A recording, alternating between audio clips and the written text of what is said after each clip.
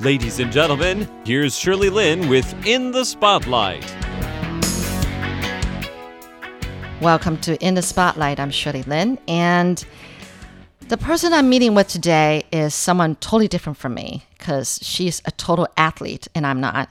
But anyway, first off, she's Joy Chen, and she is actually a special assistant to the chairman of Yageo Group, which is a company that specializes in passive components. Passive components, right? Like I said, she's actually an athlete, and she started off loving horse riding when you were at the age of 9, right? Yeah. And then she was actually, got professional with that and became an equestrian, and almost to the point of competing in the Olympics. Yes. You did make it into Olympics, almost. No, almost. no, I tried to qualify, but yeah. Oh wow, that's amazing.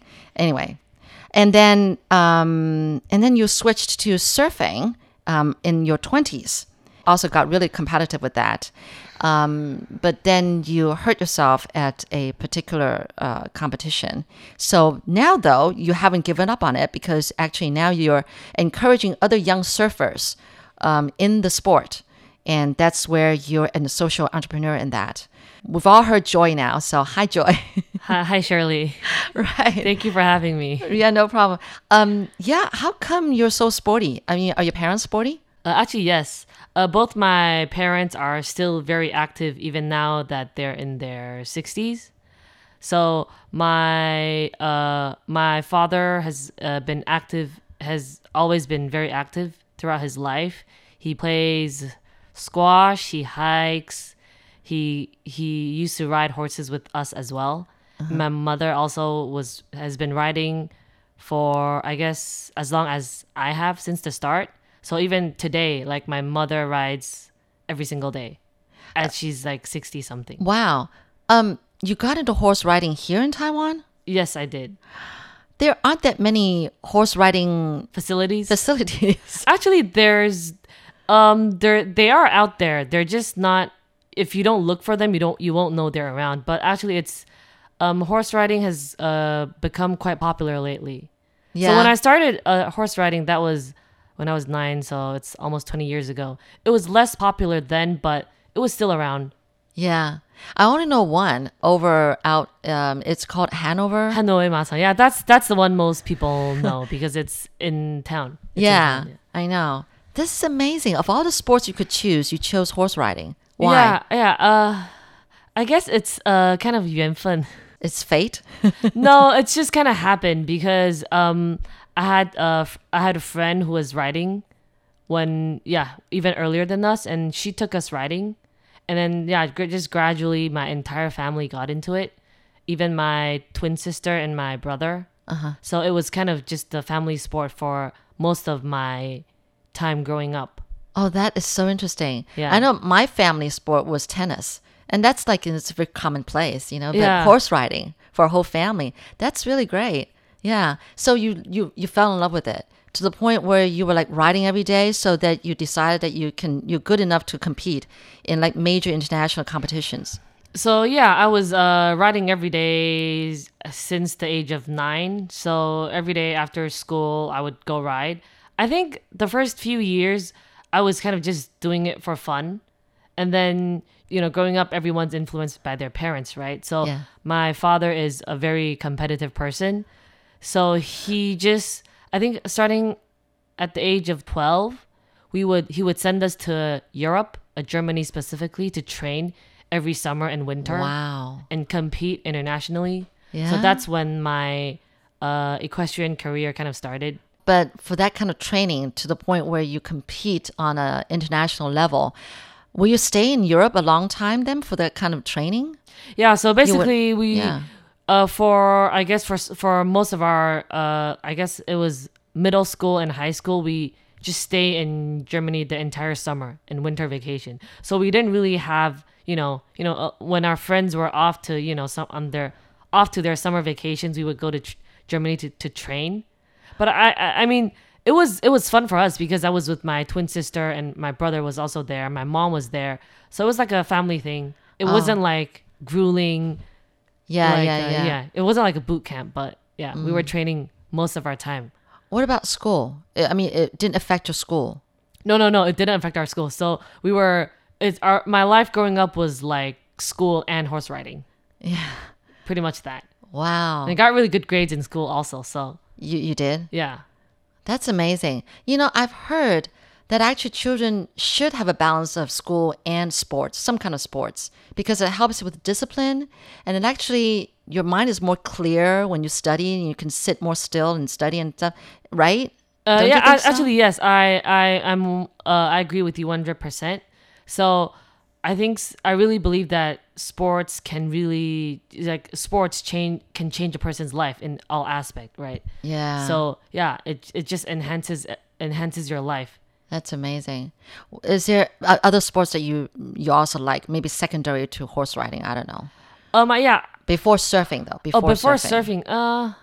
No, I was mainly just horse riding, but I guess I have the athletic gene because I'm Yeah. also very good at swimming. I'm very good with water. Oh. So yeah, I guess that explains my transition into surfing later on in life. Well, why did you give up horse riding? Do you still ride occasionally?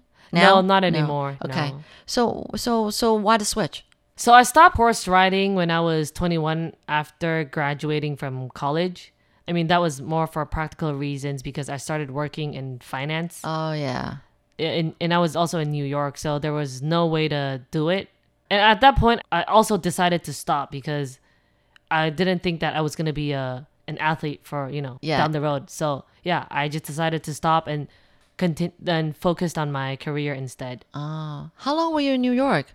I was only in New York for a year. Okay. Yeah. For work? For that work, was. yes. Yeah, I was in investment banking. Oh, okay. Yeah. But you had your college education here in Taiwan. No. I went to school at the University of Pennsylvania. Oh, okay. Yeah, I studied business at the Wharton School. Oh, so you were in the States for a period of time. Yes, in total 5 years. 5 years. Yes. Oh, got it. So you had like 4 years of college and then you worked for a year and then you came back to Taiwan. Yes. Oh, to take over your dad's business. Let's not say that because No, that sounds yeah, I didn't mean that. yeah, but yes, I came back to, I guess you can say, to help my father Right. with the business. Yeah. Yes. What's that like, working for a family business and working for your dad? Oh, it's very difficult. It's very difficult, but not the part where I work with my father. It's more I guess there's a very big cultural difference between what I was used to and what I encountered when I moved back to Taiwan. It's just everything's different. Yeah. So I'm used to more the Western culture, the Western mentality, the Western just how people behave in the U.S. That's what I'm used to. And then when I came back to Taiwan, like that's, the Taiwanese culture, everything is more toned down. People are more modest. Uh-huh. Yeah. So yeah, it was a big change. And then most of my friends were not in Taiwan. Oh. So I also had not many people to relate to because we're in the manufacturing industry, right? The nature of our industry is manufacturing. So I was in Hsinchu, the Xiangxia. I was in the countryside in Hsinchu, Yes. which is even more different than what I was used to. Yeah. So it's more out in the suburbs. It's not out in the suburbs, city yes. life. Yeah. And then most people were in the age range of 30s, 40s. So I really had no peers at work and like socially. I had no peers. So it was very difficult for me for quite a while. But the company is still in Hsinchu, right?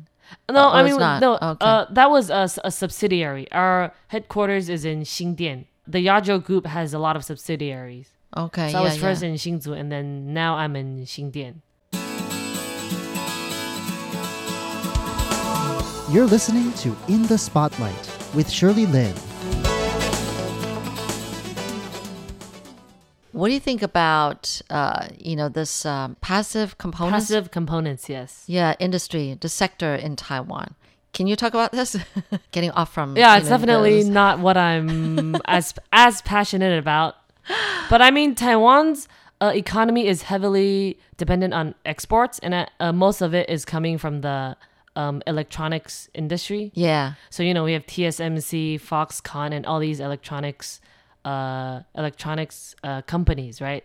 So I think this is the fundamental.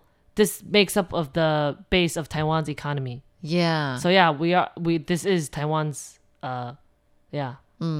So is your dad under a lot of pressure? Yeah, I believe he is, but I think that's what he chooses. So Right. he's used to it. I mean, he started this company all by himself Yeah. to start off with. Yes. So that's amazing. Yeah, my father is very entrepreneurial. I think I'm sure he really loves what he's doing. Yeah. So the pressure is just a part of it. And working with your dad, I don't know, does he like put pressure on you? Does he yell at you?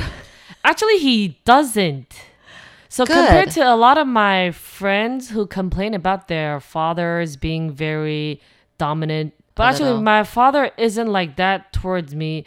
But that doesn't mean that I don't have any pressure, because growing up, I think I'm used to being held up to a very high standard by my father.